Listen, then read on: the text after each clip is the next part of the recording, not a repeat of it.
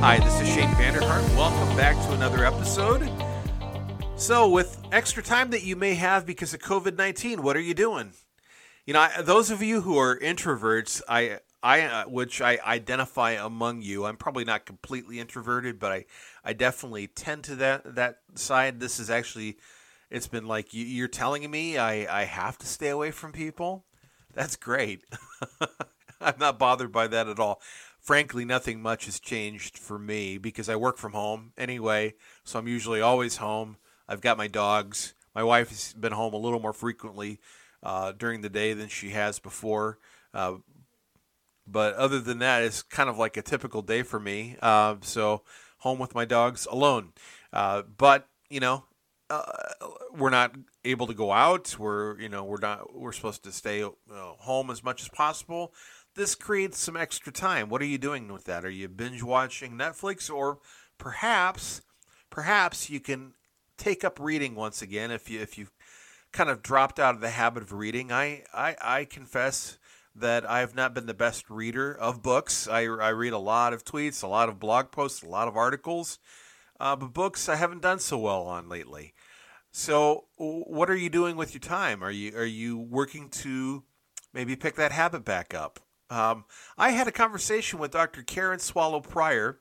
She's the author of On Reading Well, and we talk about reading habits and what she likes to read and how we can not only pick up the habit of reading once again, but also instill it in our kids' lives as well. Also talk to her about a recent accident she had and challenges she faced and how she overcame that. And then also her new role.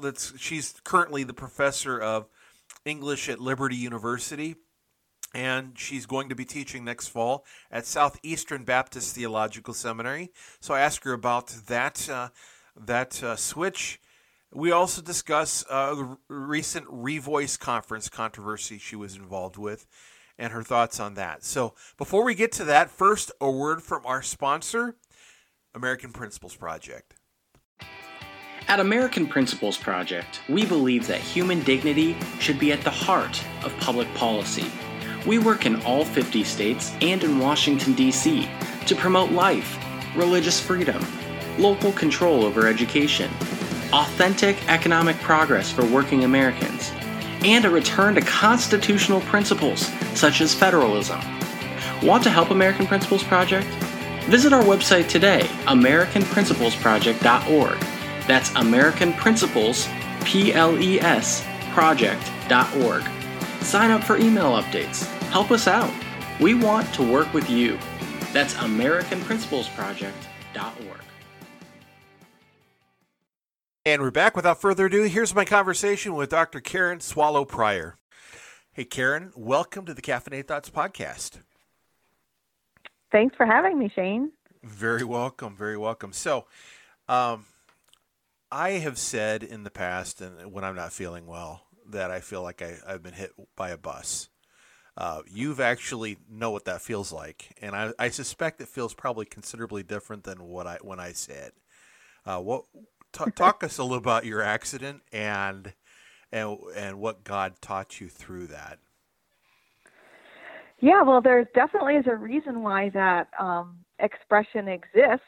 A couple of reasons. One is because it really doesn't feel good. And second, because if you Google getting hit by a bus, you will find that bus pedestrian accidents like the one I had are really pretty common, especially in the city of Nashville, Tennessee, where I was one morning about almost 2 years ago, heading to a meeting and getting myself lost and stepping into a crosswalk and not seeing the bus until it hit me. And then I ended up spending the next 8 days at Vanderbilt Hospital, which is a really great facility. If you're going to be hit by a bus, then, you highly recommend it. Yeah. I highly recommend it. But I had a fractured spine, broken ribs, fractured pelvis, collapsed lungs, a head injury, and had to have a pelvic screw put in that, the next morning is the surgery that I had, and then had to spend the next 3 months recovering at home and not able to put weight on the fractured side, so had to use a walker and a wheelchair, and then after that period of recovery, go through physical therapy, and I'm pretty well recovered, and I'm amazed and thankful that it wasn't much worse than it was, because as bad as it was, it could have been a lot worse.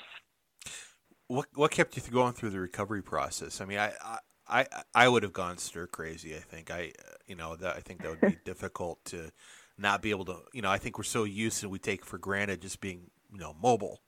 So what were things that you focused on? What were things that helped you through that time? Well, it's interesting because I had just finished the manuscript, doing the final edits on the manuscript for my book on reading well, which came out later that year. And that book is not only about great books, but it's looking at some of these great works of literature through the lens of the classical virtues. So I had literally spent the previous 2 years researching, studying, and writing about virtues like courage and patience and humility.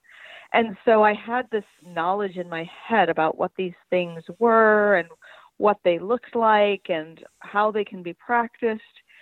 And then I got the opportunity to actually try to practice them. And right. So that definitely helped. But also just, I think, I've never really had a lot of trauma, never had any real physical pain in my life before this experience. And I don't, until you've gone through it, you really don't know. And that's something I've always heard people say about things, and, and you don't believe it until it happens to you.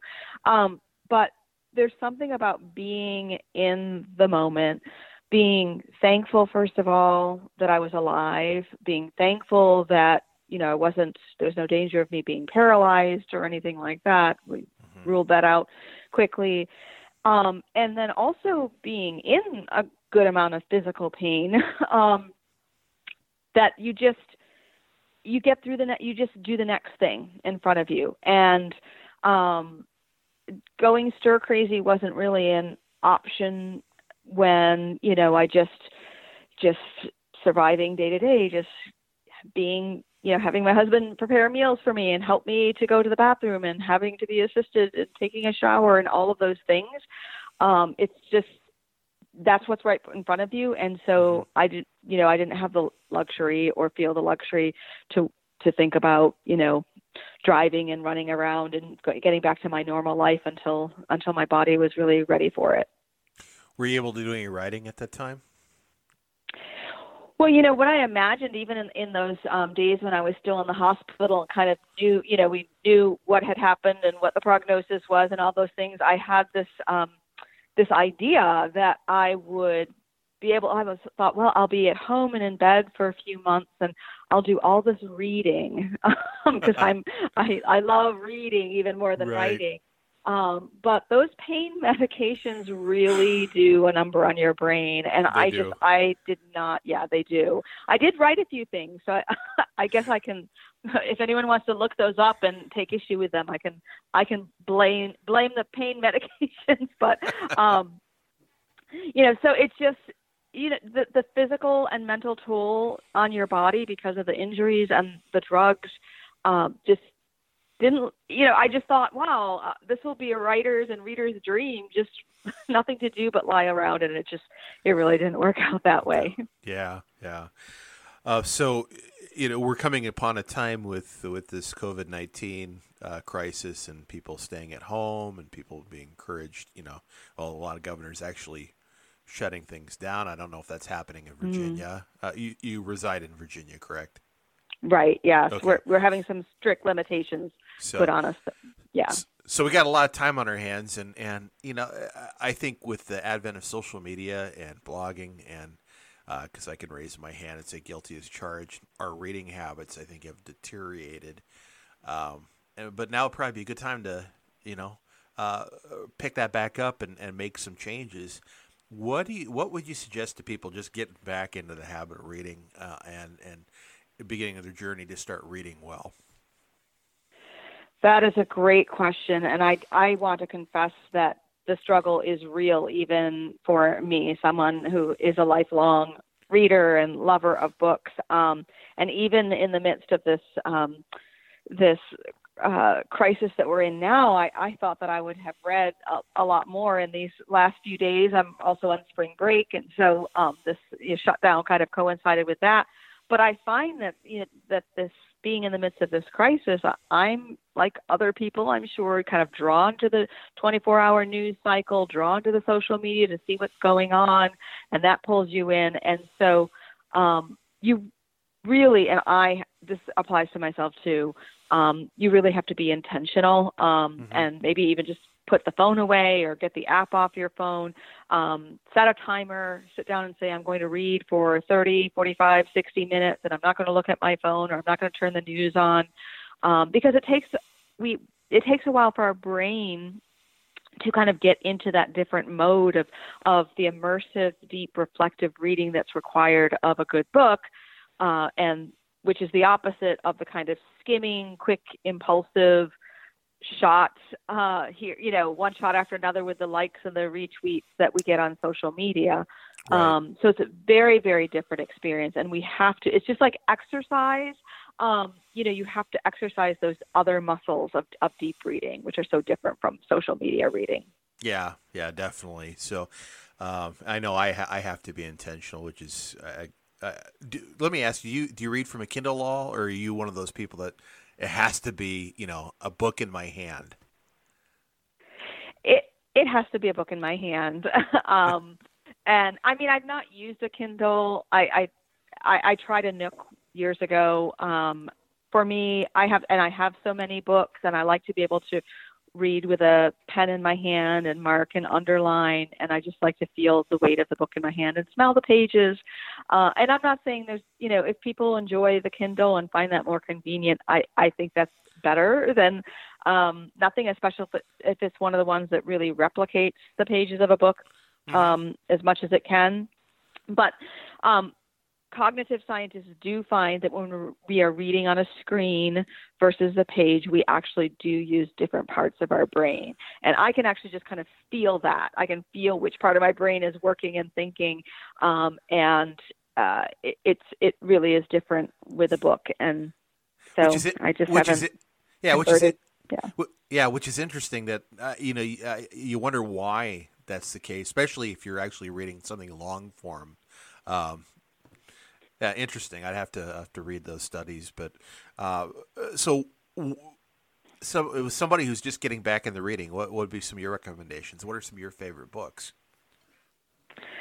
Well, I mean, I love to know more about a person's interests and in giving book recommendations, because Sure. One of the things that I will say is that there are so many great books out there that definitely pick up something that interests you, even if it's challenging you. So there are great books for every category. I just compiled a list over the weekend because of the coronavirus crisis, kind of my 6 books for reading during a time of quarantine. And for example, one book that's not, it's not a great work of literature, but it is kind of a modern classic, and it has a lot of great literary qualities. It's Stephen King's The Stand, which is about some, germs released into the world. And are we sure we want to read about that right now?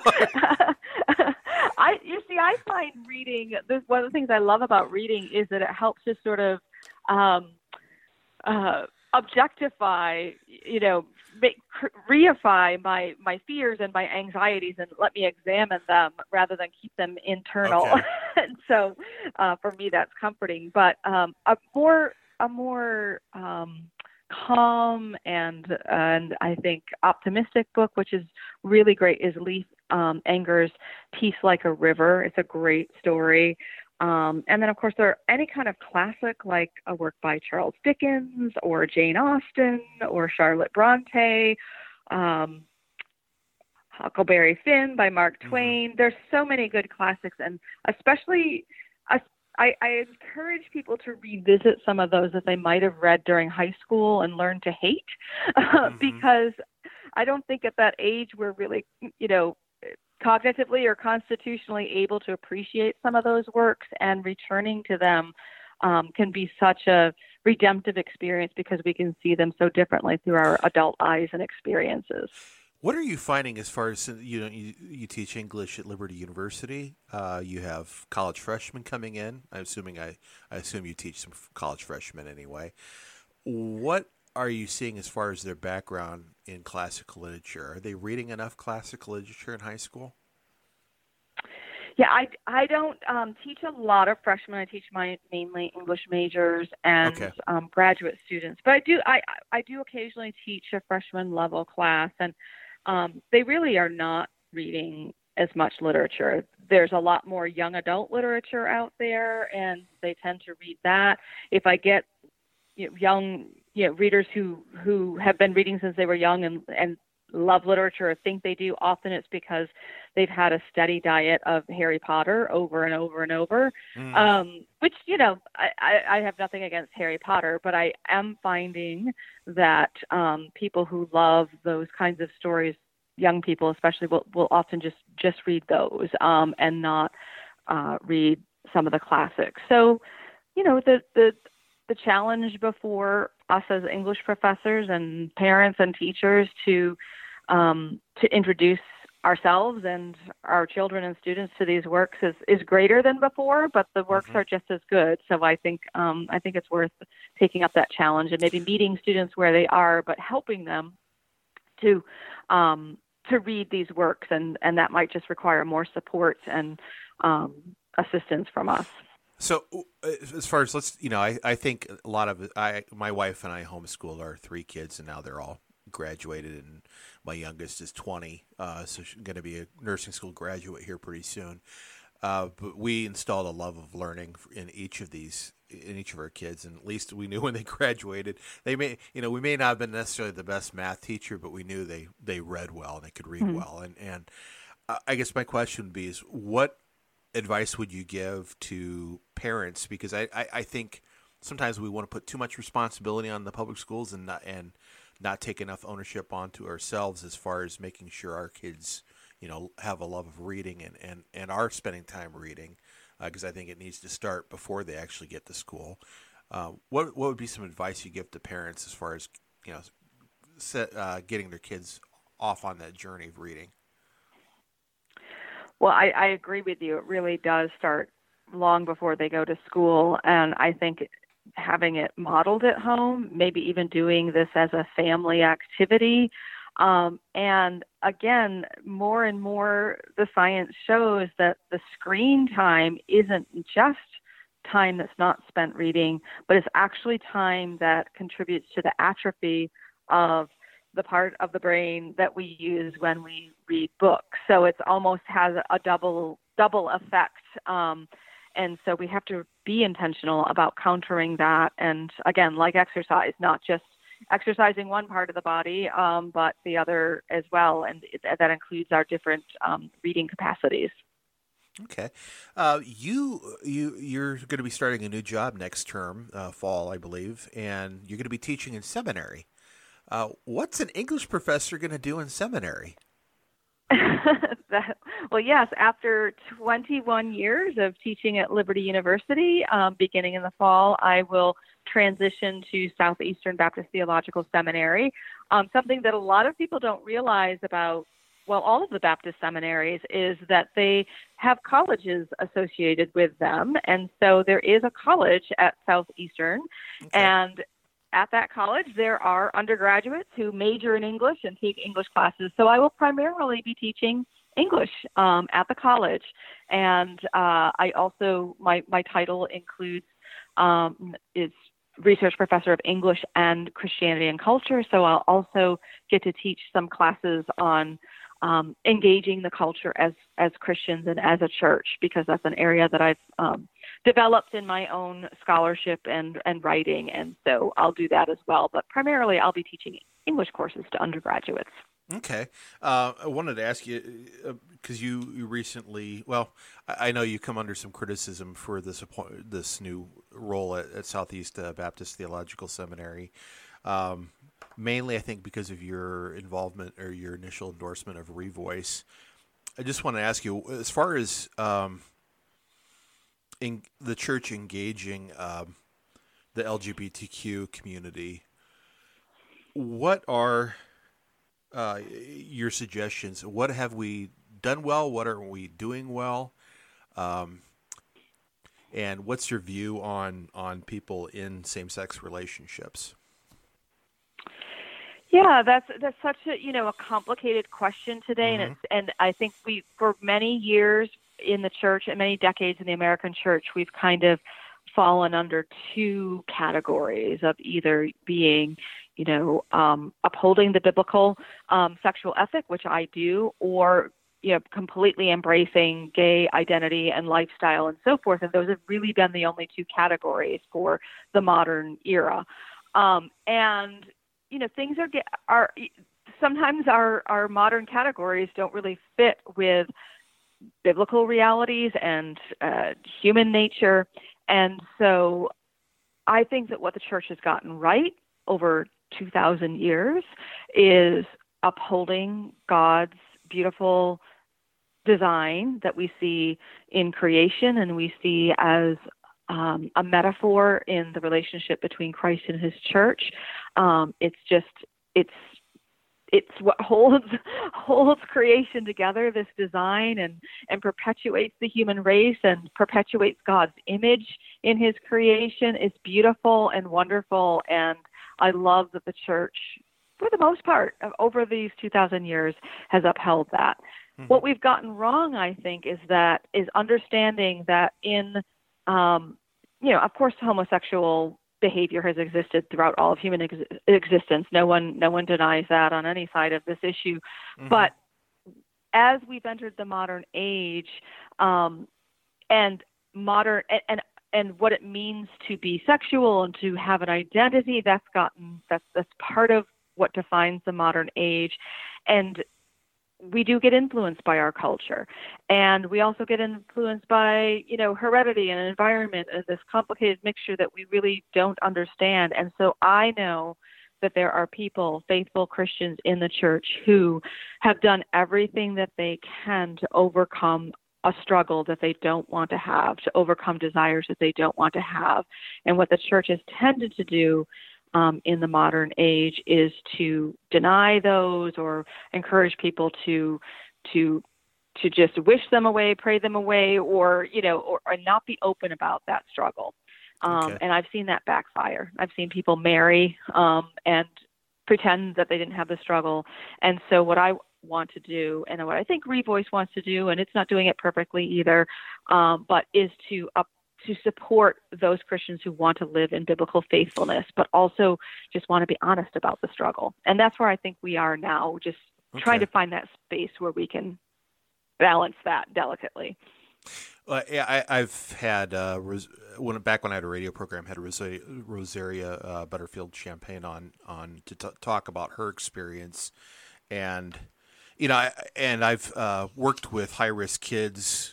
I was in youth ministry for 20 years, and part of that time, 13 years, was working at juvenile offenders and high-risk kids, and a lot of kids that struggle with LGBTQ issues.